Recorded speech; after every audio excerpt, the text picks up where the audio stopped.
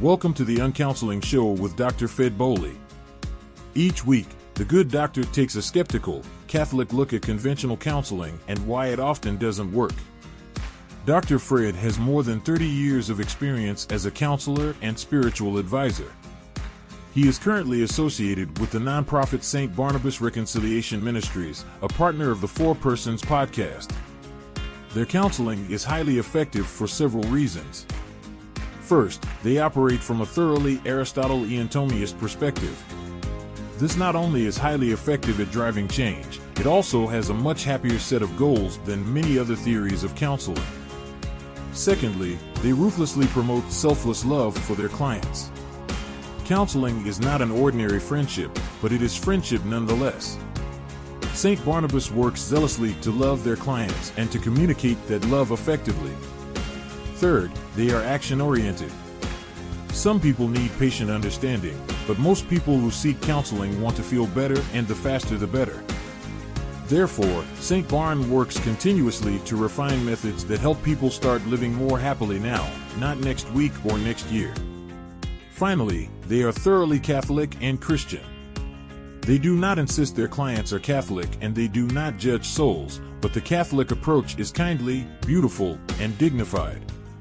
St. Barnabas Reconciliation Ministries specializes in counseling, life coaching, and mediation.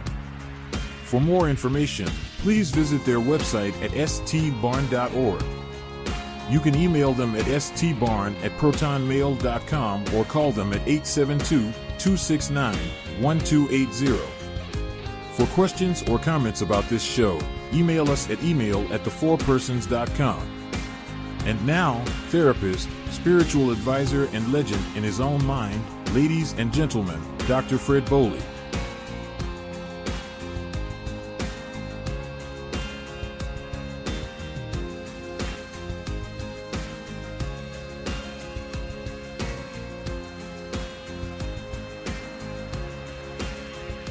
Good evening, everyone, and welcome to Uncounselling, a show where we look critically at the state of modern counseling and psychotherapy from a Catholic point of view. I'm Dr. Fred Boley, OP.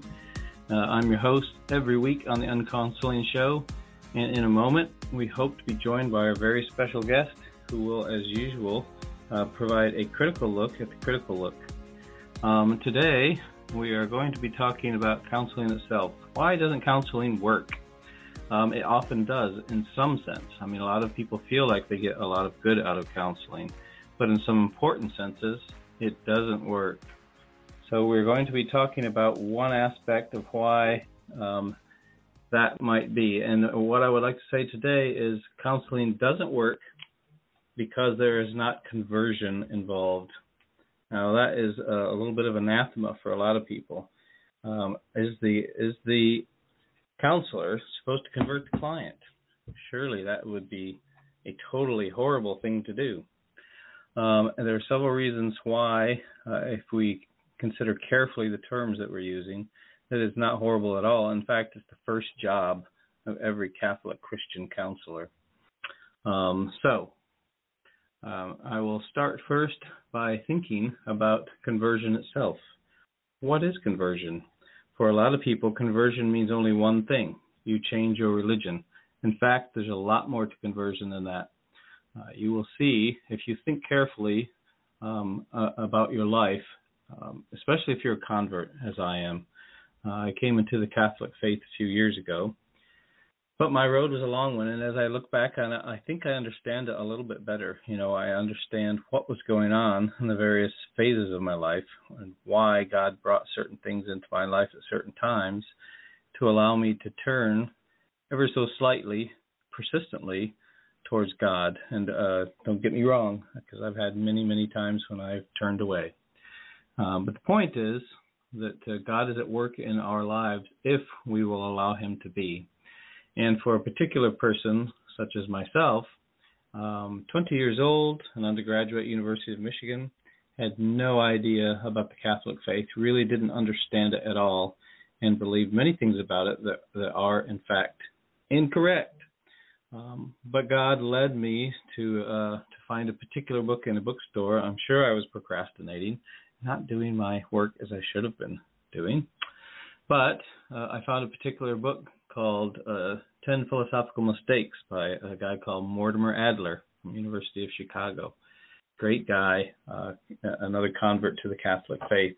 But he was talking in this book about philosophy rather than religion. And it was tough going for me. It's the first thing I'd ever read about philosophy. But it really opened my mind to a new way of looking at things. And one of the things he said at the end is, if you like this, and if you're interested to learn more, then go read Thomas Aquinas. Well, Thomas Aquinas is not easy to read.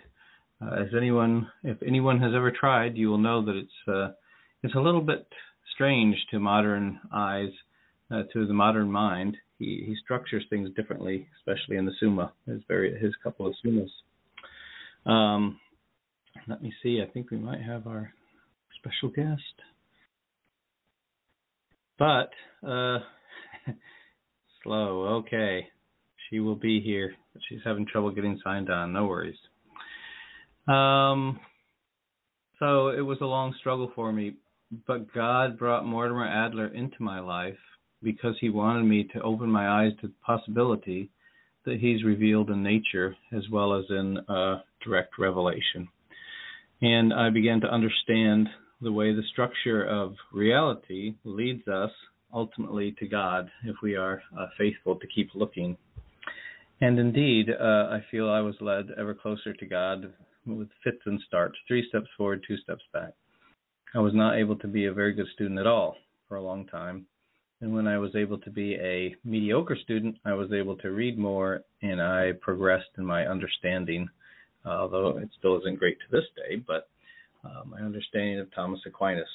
So, conversion, it means to turn your mind, right? Because I was beginning to think differently all the time, that I was trying to understand, and I'm trying to get the technology to work as I speak. So, Deb, are you able to get on to the show, or is that not working? 1 minute, okay. Let me look at our dashboard. She's going to be joining, of course, as you know, as usual. Our special guest is Deb Rojas, Catholic counselor, mother, and church musician and liturgist. So I was speaking about conversion being a changing of the mind. Part of it is to see what reality is a little bit more closely all the time. But secondarily, of course, conversion needs to be a conversion of the heart. So in other words, what is it that you really value, and what are you going for? If you are seeking only yourself, then ultimately you will be unhappy. But again, part of turning to God is not only changing your understanding of yourself and the world, but also changing what you value, what you love. Are you hearing me, Deb? I am. Deb's Hello, here. Fred. Welcome. Good to have you. Welcome. Yeah, it's good to How are you see doing? you. Thank you. How are you? Doing well. Good. I'm home, so you might hear my dog barking in the background today. Excellent. I'm sure it will be an advantage over my usual babbling. So, Deb, I was talking about conversion. The reason counseling doesn't work, some of the time at least, is because there's no conversion involved in the counseling. And if you are a part of professional counseling, you'll know that sounds like anathema. Why would that be anathema for normal, so-called secular counselors? Why are people hesitant to talk about conversion and counseling? Well, conversion has a very spiritual origin. And often, like if you think about cognitive behavioral therapy, your favorite. Of course. It has more of a, let's change your thinking approach and your behavior approach. Because those are the ways that we're going to really effect immediate change. And it only goes to a certain level. Right. Well, that would be cognitive behavioral therapy done poorly. I would agree with that. Well, you have to deal with emotions in CBT. And so Albert Ellis really is a cognitive therapist, a theorist, but he called his REBT because of the emotions. You have to. I mean, it's just impossible to do very much good if you're not connecting with someone on that emotional level. And I would go further than that I can think something, right? Because we're all thinking out loud. In other words, we're talking to ourselves in our heads. But behind that, or below that, on an unconscious level, there are many thoughts that are not expressed and often are not available to access at all. Right. People don't realize that they think something until something brings that unexpressed thought, assumption, or belief, whatever you want to call it, into consciousness. So you can do cognitive behavioral therapy on a real basic symptom level, but I don't think that's very good therapy, honestly. I believe that you have to access those deeper beliefs. And you have to look for, excuse me, Deb, you have to look for real change at that level. How would you talk about that from the internal family systems approach? Well, before I answer that question, I wanted to respond to something you said about, emotions needing to connect with others. We also, even before that, need to emotionally connect with ourselves. That's a really interesting thing to say. Now, what does that mean? For a dude, that's just like gobble-de-gobble, speaking Greek. I have no idea what you're talking about. So, if that were true, I would be a dude. So it's hard for you, too. It is. It's hard for me, too. It's much easier to try to bypass emotion and try to work more from just a stoic, like a pseudo-stoic kind of existence point of view. I'm gonna do live what makes logical sense and stick with the virtue aspect and pursue things from this kind of quote higher plane. So why would people want to avoid the emotional side of things? Well, that's a really great question. It's really a very difficult place to go. Emotions, you mean? Emotions, yeah. Emotions are a difficult place to go. So when you say it's difficult, don't you really mean that it's like emotionally painful to go into the emotions? Painful, scary. Okay. Absolutely. And that's where doing it with a counselor becomes a lot easier, because then it's like I'm going to access this place in myself that I'm actually afraid of, because my anger is so great. I really don't want to even open that door. Right. But the anger is there, and it's there for a reason. And it's it's part of the story of one's life. For usually for an injustice has taken place. There's something that's happened within that course, but that is, anger is an emotion that men can identify with fairly easily, and also allow, they're okay with expressing. Right. Yeah, no dude likes to cry in public, right? I mean, no real dude. Or real men cry, one or the other. Ignoring that question, but anyway, it's much more comfortable issue then. It's much more comfortable to feel mad. So yeah, I would agree with that. But I also think that your thoughts about your feelings are what is often uncomfortable, right? What does it mean to you if you are mad about a lot of stuff, or if your resting anger level is really high, right? What does that mean? Or what might that mean about your past or your family or whatever? Does that sound right to you? Yeah, it does. It would mean that either you haven't given yourself permission to feel and express that anger. It hasn't been seen. It hasn't been heard. It hasn't been understood, first by the individual, but then by somebody who cares. So let me see if I can make a hypothesis about that, and you can tell me how close I'm getting to being right. So if you're like a normal person, you probably think of intense feelings as being contested at every point. In other words, the fact that I'm, sorry? Too much. Too much. Mm-hmm. Right. So it's not me just like reacting to my life in an angry or sad way or whatever. It's the fact that it's wrong to feel that, or it's stupid, or I'm going to come into your space and force you to back down because you're mad and I'm mad that you're mad, or something like that. Am I headed the right way? Say that again. Sorry, you broke up a little bit. Oh, sorry. I'm just talking about contesting feelings, right? Mm-hmm. A lot of times people fight about feelings. If someone gets mad, the other person feels that they are being unjustly treated by another person's anger, for example. Mm-hmm.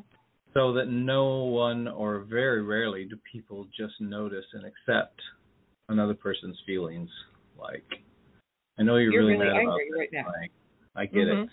Or anything like that. It's, I'm trying to think of polite ways to say angry words. Well, you don't have a right to be angry about that. Exactly, yes. I'm making that judgment about you. You don't have a right. Right. So there's all these thoughts about the feelings, right? Maybe shame. There's shame about being angry, or there's a feeling like threatened, like I'm going to protect this because nobody else will understand it, or the minute I show my feelings, I'm going to be attacked. So I'm continuously in a defensive position, right? It's me against the world at all times, and there's no real rest. Yeah, or internally, I'm just shoving everything down. Right. So I'm not even letting myself be aware or think about it. Exactly. And I think that's really where a lot of men lie. Okay. So, circle back around, if you will. Did I cut you off? Did you have more to say? Mm-mm. No. So, conversion. How does this relate to conversion? Therapy doesn't work so many times because there's no real conversion involved. So, what does real conversion involve? Is the question. Yes, is the issue. Because when we only address a symptom, we'll see some change. And it may have a helpful effect. But in order to see real substantive change and real constructive direction, it has to come from a place. Come from a place. Tell me more about that. Another place within us. So, yes, we can have a cognitive assent. Yeah, that makes sense. I'm thinking that everything I do is crap all the time, and obviously that's not true. So I need to change the way that I think. Right? And speak more kindly to myself. Something to that effect, right? But if I still believe that I'm worthless, then what's my motivation to change? We will be right back to the Uncounselling Show with Dr. Fred Boley on the Four Persons Network. The Four Persons, Inc. is a licensed 501c3 nonprofit. All rights reserved. No use of our content is allowed, by law, without our permission. Our goal is to bring you the very best Catholic content possible, including great hosts like Fred. Going forward, we will continue to bring you the best apologists, educational programming, devotionals, and live charitable and social outreach and activism. However, we cannot continue to bring this great programming without your help. All of our members are volunteering their time and efforts, but the hosting, programs, licensing, and subscriptions needed to keep this going costs money. Right now, our credit card platform is not yet operational, but you can still send your tax-deductible gift to the Four Persons, Inc., P.O. Box 11214, Manassas, Virginia, 20113. That donation address again is the Four Persons, Inc., P.O. Box 11214, Manassas, Virginia, 20113. If you are interested in advertising on our shows or have any questions or comments of any kind, email us at email@thefourpersons.com or call us at 240-728-6531.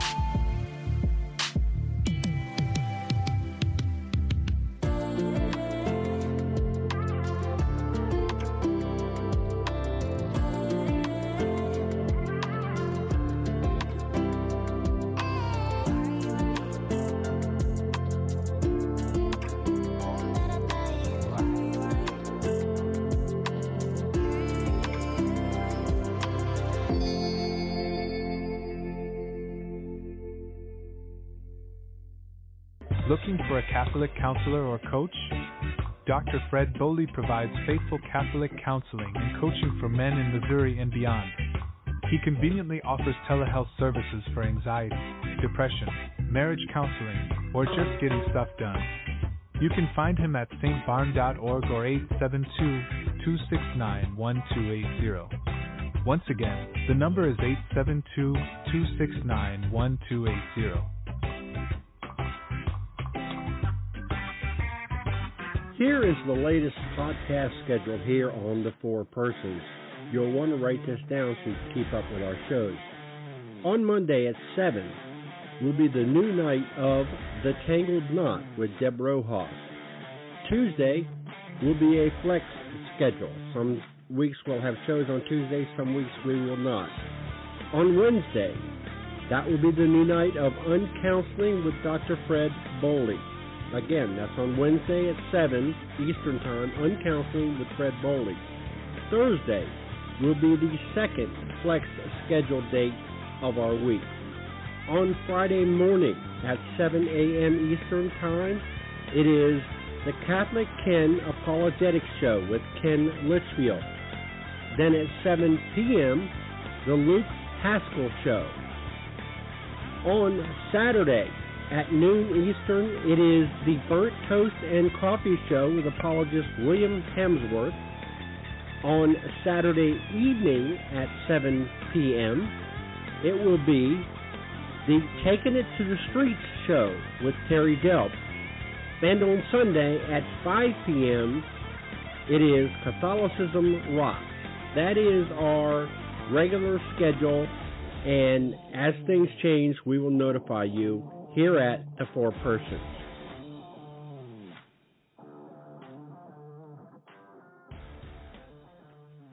So you're talking about the situation that I glanced at a minute ago, I think, which was you can talk about the talking to yourself level, right? Just the very top level of conscious talking to yourself. But if you don't address the deeper held beliefs, or what else would you call those? If the negative things that are unconscious or deeper within ourselves. Well, I like how Bob Schutz calls them identity lies. Identity lies. What does that mean? Can you tell me more about it? Yes.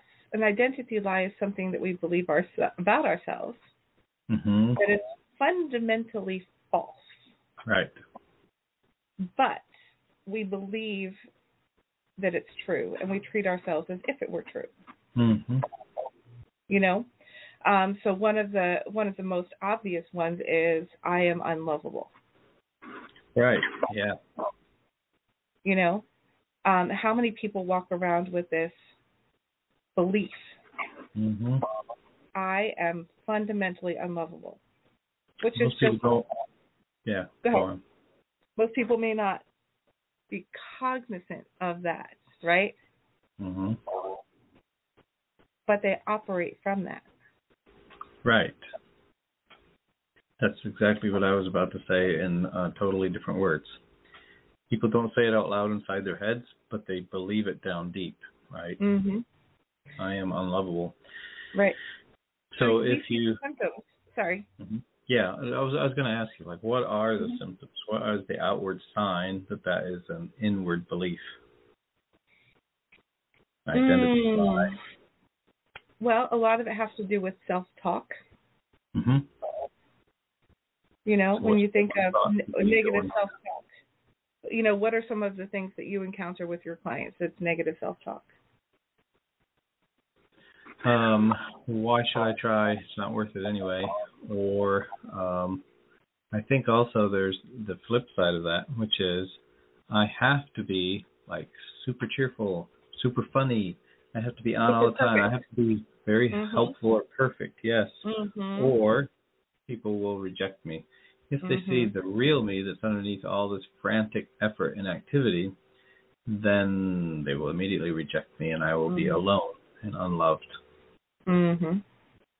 Yes, exactly. And then also with the way they allow others to treat them, the behavior they find. Relationship choices, yes. Absolutely. Yeah. So if you can't understand yourself, like, why do I always choose these bad ones, right? Maybe underneath there's that identity lie. Could you call it a wound? Would that be fair, or is that something different? It is something different. Because, Gabor Mate, in The Myth of Normal, one of his more recent books, he talks about the origin of the word trauma. And I'm terrible with remembering words and names and things, so I can't give you the I believe it's a Greek root, but it means wound. It actually means wound. Cool. And so the wound is what happens first. That's the trauma, where we are violated, hurt, scared. And, as you and I have often talked, we often get stuck at that point. We get stuck emotionally. We get stuck mentally. Like our development literally comes to a halt at that part of ourselves. Yes, precisely. And as a result, we get very protective of that vulnerability, of the hurt, that vulnerable place within our hearts. We're never going to risk that again because it was so painful. Exactly. Terrible disappointment or terrible frightening events or living situation or... Right. Exactly. So how do people protect themselves? What does that look like? That, like you just said. That I haven't wobbly. A vow. Oh, a vow, yes. Yeah, the vow. Like, I'm not going to let that happen again. But along with those vows are also the identity lies. Like, because this happened, I must be, etc. And those lies are connected to the wound. And in order to really find ultimate healing, we have to discover the source of the wound. Very much like a doctor looking for cancer cells. Like if you look at skin cancer and think, oh, it's just a scratch, or we'll just put a Band-Aid and Neosporin on it, and it'll be fine in a few days. And then, it's not fine, and it goes down, and, when you think from that perspective, or an infection, how an infection can just eat away limbs. It's very much like an internal infection. That in order to really have the healing solve of love, and I love how Gabor Mate, he just hits the nail on the head. Love is really ultimately what heals the wounds of trauma. Beautiful. Isn't it? Yeah. I was thinking about that too. What is conversion? We were saying before. The everyday meaning of the word is to change your religion. And so I'm going to change your registration from Jehovah's Witness to Seventh-day Adventist, from Seventh-day Adventist to Buddhist, or something like that. I'm going to change your denarii to American dollars. Exactly. So we're talking about something much broader and much more Catholic with a small c, right? It's universal. And so I think one of the great gifts of the Catholic Church is the breadth of the vision, right? So that even someone who is living in the rainforest and doesn't even know that there's such a thing called Christianity or Jesus or the Catholic Church, God can be at work in their life and bringing them slowly or sometimes quickly to him, right? Mm-hmm. To turn to him. Mm-hmm. So when you think about love, we talk about the transcendentals, right, that really equal each other ultimately. So goodness, truth, and beauty are the ones that are usually listed. Mm-hmm. But Father Spitzer also mentions home. You know, he calls it home. But I think if you think about your place, right, if you have a place, what do you have? What you have is someone who values you for yourself. Mm-hmm. You have acceptance. You have acceptance, right? Mm-hmm. And that, I think, ultimately is really love. Mm-hmm. That sounds right to you. Right. Yeah, you know, going back to the IFS question, you know, like so much of therapy from an IFS perspective is getting to know oneself in the context of different parts of who we are. What is IFS again? Internal Family Systems. Okay, yeah, good. So all parts of ourselves, how they relate to each other. Tell me more about that again now. Well, if you think of a family, you know, it originated with family systems. You know, with actual, you know, looking at a family with a 2-year-old and a 5-year-old and a 7-year-old and a teen and a, you know, mom and dad who are having marital issues, and looking at how all of the different internal relationships. And as this developed as far as internal, recognizing that within ourselves, the parts that are stuck at 5 years old, or we have parts that are stuck at a place developmentally in friendship from middle school. So if we boil that down to a real basic level that I can understand, Deb, in other words, when you think about certain things, you think about them as a 5-year-old, or you have certain beliefs, right, that or are probably react, automatically because it's coming from an unexpressed or a part of yourself, part of your belief that you are not easily able to access. Yeah, part of yourself that you're not easily able to access. Yes, you were right the first time. So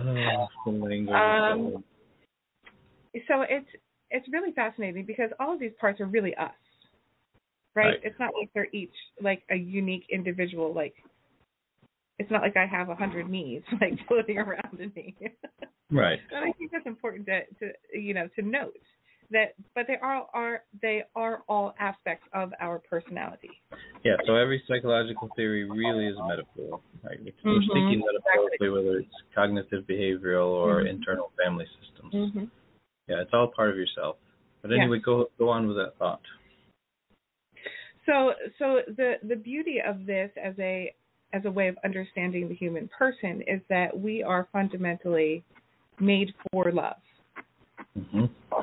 By love himself.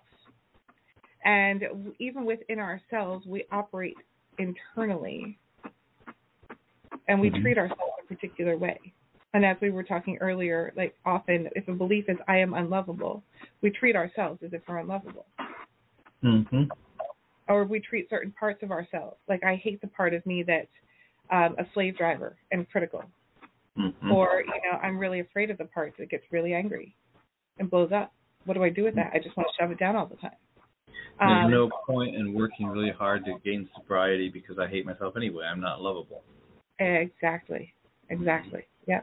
Or the only way I can actually feel anything is to act out through addiction. Because all of me is numb and has been for so long. And so there are parts that will like do something to act out, to feel something, because everything else has been shut down for so long. So understanding who we are intrinsically is really important, because when we are acting as ourselves, who we are, made in the image of God, truly embodying the goodness and the grace of that, we are able to care for ourselves well, and we're also able to love more freely. That seems certainly true to me. I believe so. I think a lot of people feel like the only thing they can hope for is to reduce pain. It's a very negative way to look at things. Because of the pain that they have suffered in the past. They don't have a whole lot of hope that things could be really good. But in fact, can be really good for anybody on earth, seriously. But it does take hard work. There is no such thing as happiness that you fall into backwards. Right. Happiness is climbing well. You're going to be going uphill all the time, but you can do it well. And if you do it well, then that really is the foothills of heaven. You've begun to really get a glimpse of goodness, truth, beauty, and home. And that is true happiness. True happiness. Mm-hmm. Not momentary feeling of well-being. Mm-hmm. Or whatever. Mm-hmm. Or escape from pain. Escape from pain, yeah. Mm-hmm. So how do you help your clients convert? How do you help them turn always, ever more closely or more directly towards God, towards goodness, truth, beauty, and home? So, this is it just sounds so basic. Mm-hmm. But the reality is that it fundamentally comes down to helping a client become aware that every single part of them is lovable. Like you were saying about home. What is the beauty of home? Is that it's a place where I know I'm unconditionally accepted. Mm-hmm. And I'm safe. Right. And so I have found that sometimes as the therapist that I have to be the one who lets them know what it's like to feel like there's no part of me that's unlovable. Mm-hmm. And so how do you do that, though, Deb? Because it seems like there are parts of me that are definitely unlovely. Absolutely. Right? Yeah. How do you show a client? In a recent article published in the secular press, a journalist tried to characterize Our Lady's Rosary as a symbol of radical extremism. Not coincidentally, the smear piece was released on August 15th, the feast of Our Lady's Assumption. As Catholics, we should be aware that the Rosary is, in fact, radical and extreme, though in a way very different from that intended by its critics and enemies. The word radical comes from the Latin word radix, meaning root, and it is in this sense that the Rosary is very radical, for it brings us to the very root of our Catholic faith, which is the life, death, and resurrection of our Lord and Savior, Jesus Christ. For some of the finest hand-crafted rosaries you will find anywhere, please visit our friends at JMJ Catholic Shop. JMJ Catholic Shop is a family-owned business out of Detroit, Michigan. They pray the rosary together and they are inspired to change the world by the power of this devotion and provide beauty and faith. They allow customized, personalized, and bulk orders. Please visit them at etsy.com/shop/JMJ Catholic Shop or find them on Facebook by searching JMJ Catholic Shop. Make sure you mention that you heard this ad on the Four Persons podcast. Top Gun. Top Gun of Virginia has been serving the East Coast with quality swimming pool, shotcrete, and gunite applications for over 35 years. The strong legacy of craftsmanship that Top Gun has garnered is backed by the pride we take in creating a lasting product. Top Gun will help you stay on schedule and within budget, while still maintaining the level of quality control and safety that is expected from a name with 35 years of experience.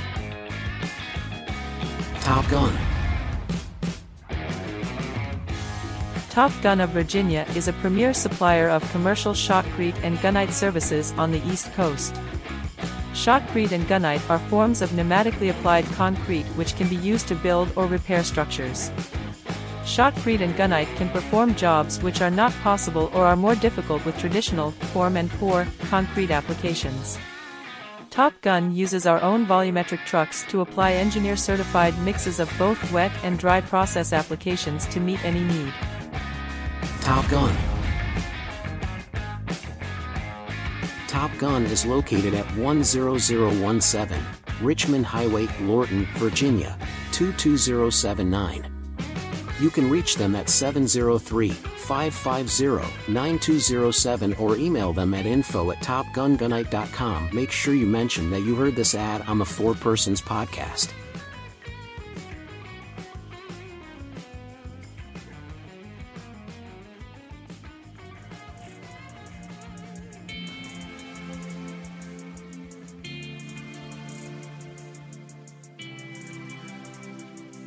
The 4 Persons Inc. is a registered 501c3 nonprofit.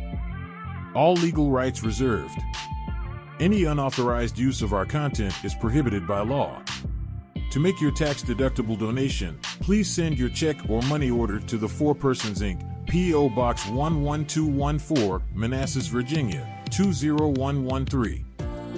For any comments or questions, email us at email@the4persons.com or call us at 240-728-6531.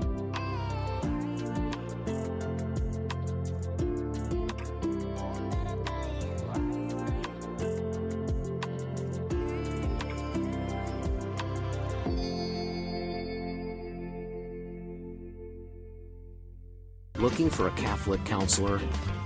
Dr. Peter Clapones, Deb Rojas, and the team at Integrity Counseling Services provide faithful Catholic counseling in Pennsylvania and beyond. We offer telehealth and in-person counseling for porn addiction, betrayal trauma, anxiety, depression, marriage counseling, and much more.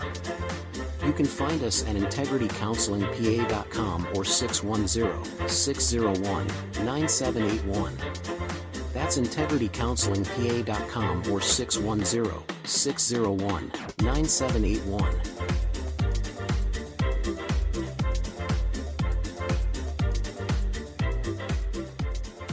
Looking for a Catholic counselor or coach?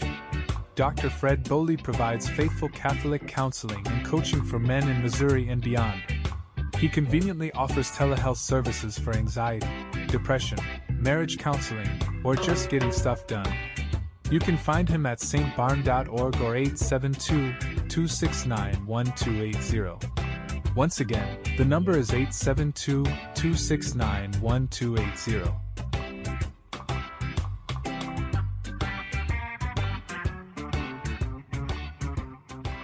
She is a Catholic recording artist, multi-award-winning songwriter. She sings contemporary and folk rock music.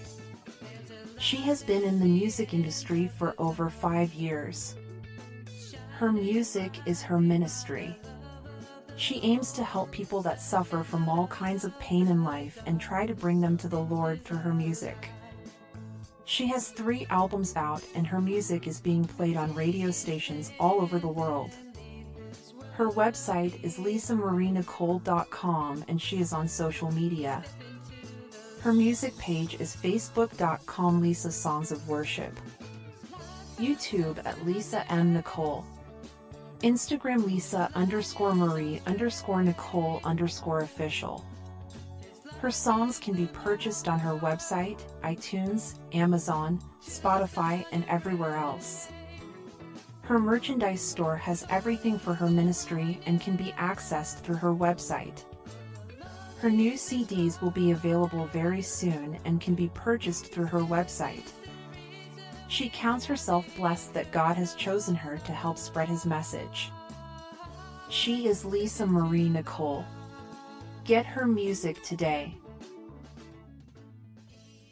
Because honestly, there are times when, as a human being, even sitting in the counseling room, I feel intense annoyance or boredom or wanting to turn away from this person. So how do you help a person know that every part of them, every aspect of them is lovable? Well, you know, being human, I don't do it perfectly by any means. Sure. To be able to, it takes time. IFS is not I don't think it's as like a quick of a process as CBT. Because it's relationship building. Right. It's relationship building first within oneself, but also like within the therapist and the client. Yeah, I'm with you. I mean, I would point out that is another common myth about CBT, cognitive behavioral therapy, and that I am sure that I know there are.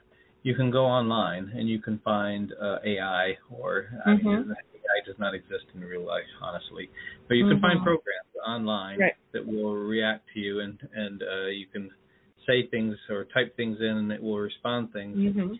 Cognitive behavioral, and some people actually get good out of that. It's possible. But if you think about all the self-help books, I would say it must be 60% of them, probably more, but I'm trying to be conservative. At least 60% of them are some kind of cognitive, right? There's from some point of cognitive theory. But how many of them work? Very, very little. You know, I'm not against self-help, but the truth is that if I explain precisely and with great care and good illustrations and clearly how I do what I do in therapy, and I put it in a book, it will not do hardly anyone any good, because most people won't finish the book, but also most people find it difficult to have that kind of insight and discipline to really get down to the nitty-gritty with themselves. Right? So it's not just the ideas, it's the relationship. Sorry, go ahead. So you bring two things to mind. One is the statistic, and I forget what the percentage is, but it's incredibly high, that the approach and the method in therapy are, I want to say it's like 80% the therapeutic relationship, or something like to that effect. You know, when it comes down to it, whether it's like CBT, IFS, EMDR, you know, like whatever you're doing, the most important thing is that relationship bond in therapy. Exactly. And in thinking about why that is, it's because pain needs a witness.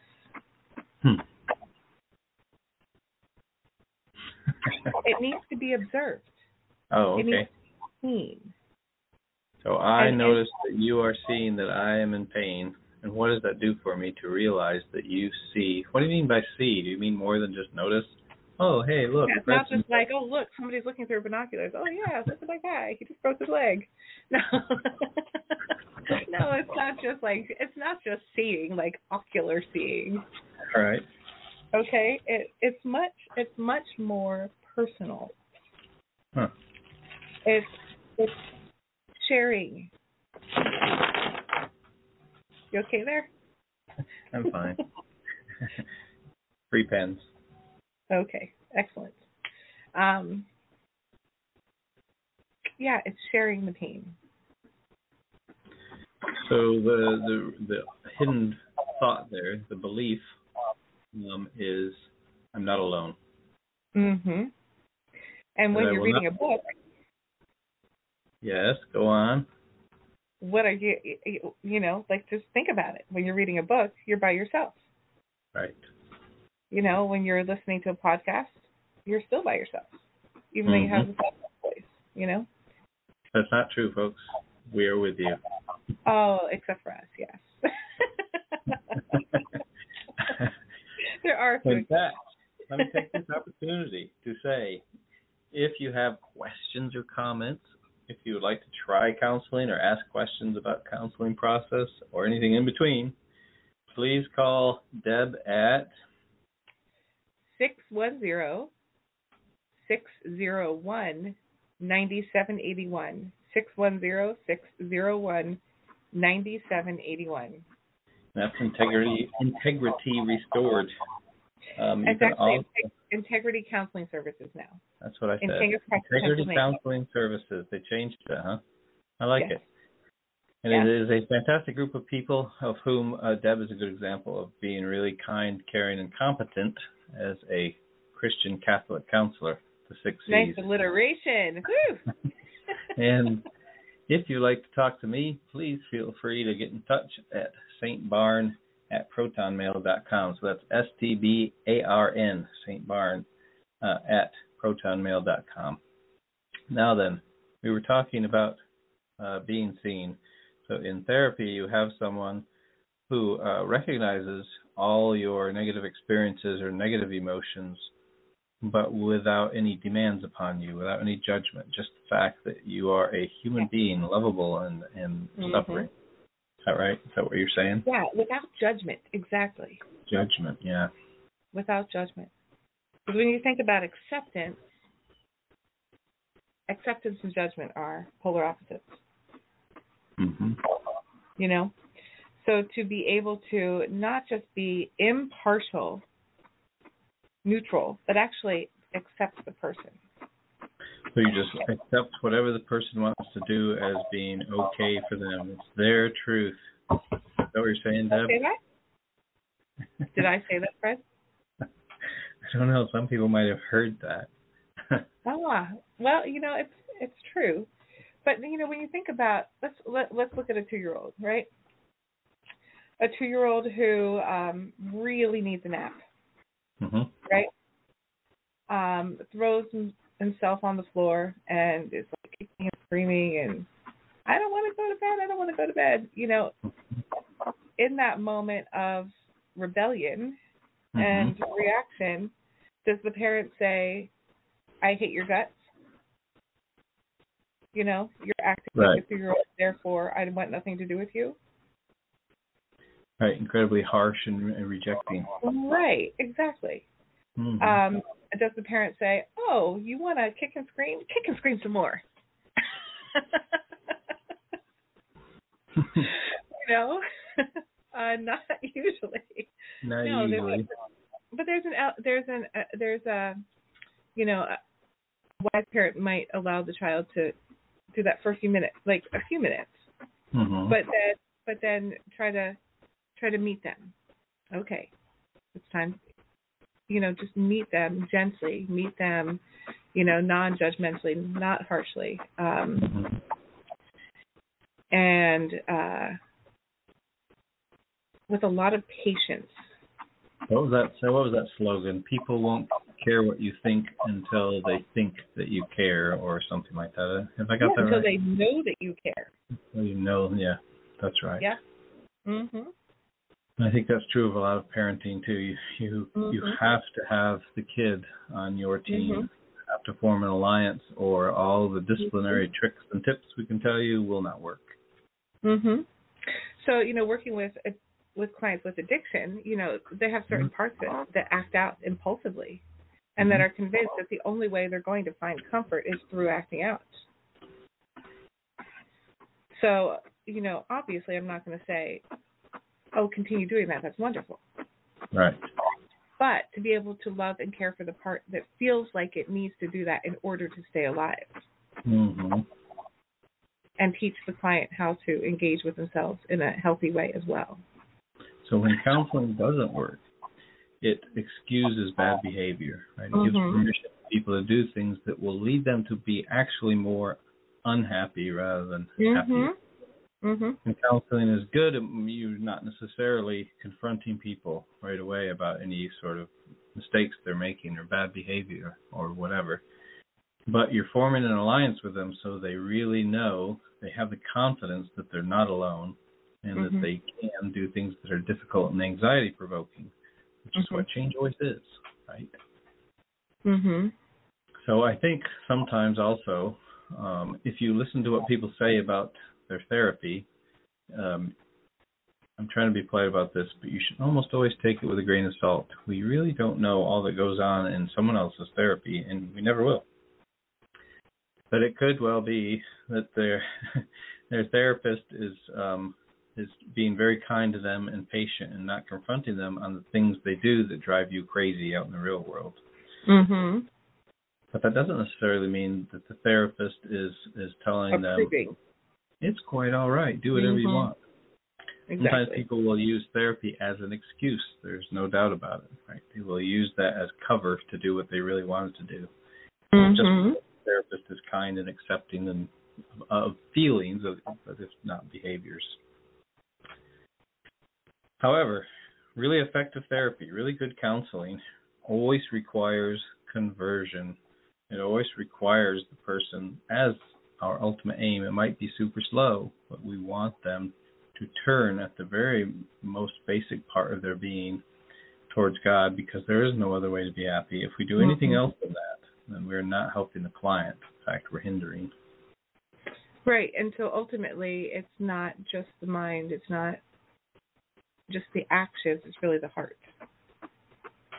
Yes. And what is the heart? Can you put that down into everyday plain language? No, because you have this Aquinas understanding, and I'm going to get it wrong. You were just about to be lovingly corrected. Go for it, Fred. Okay. From my point of view, which might not be it's not going to be completely accurate.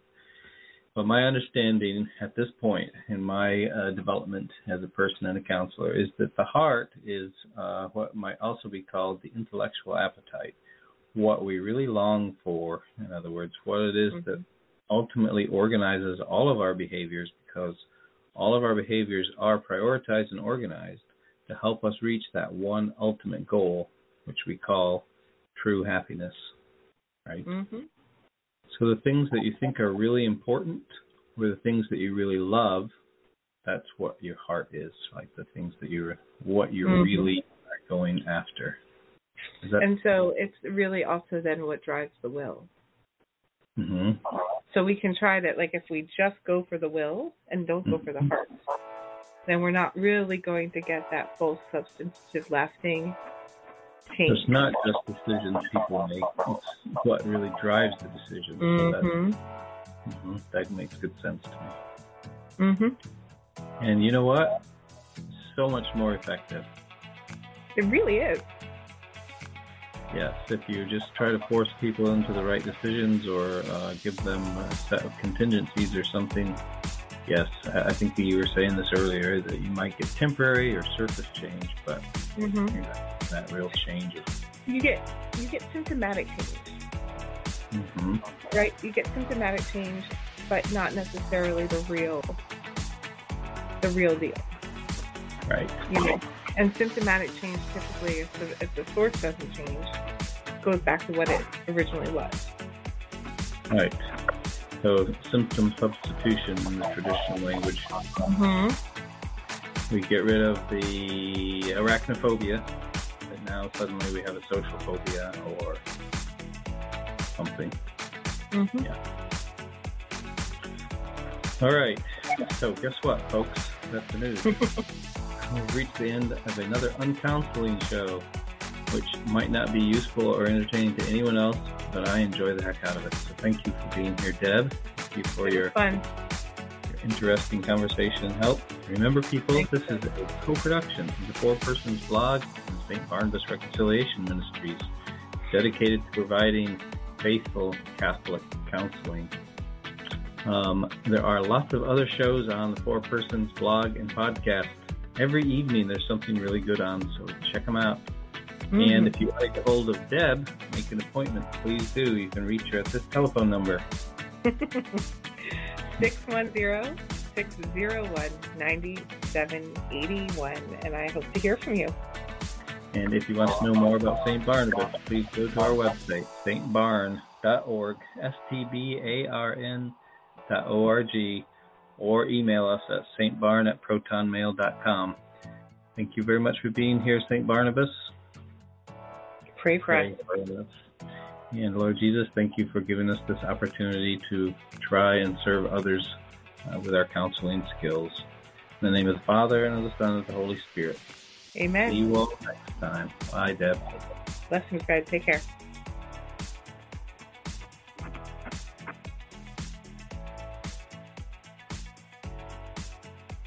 The Four Persons, Inc. is a registered 501c3 nonprofit. All rights reserved. Any unauthorized use of this content without the permission of the Four Persons, Inc. and our hosts is prohibited and subject to legal action. Thank you.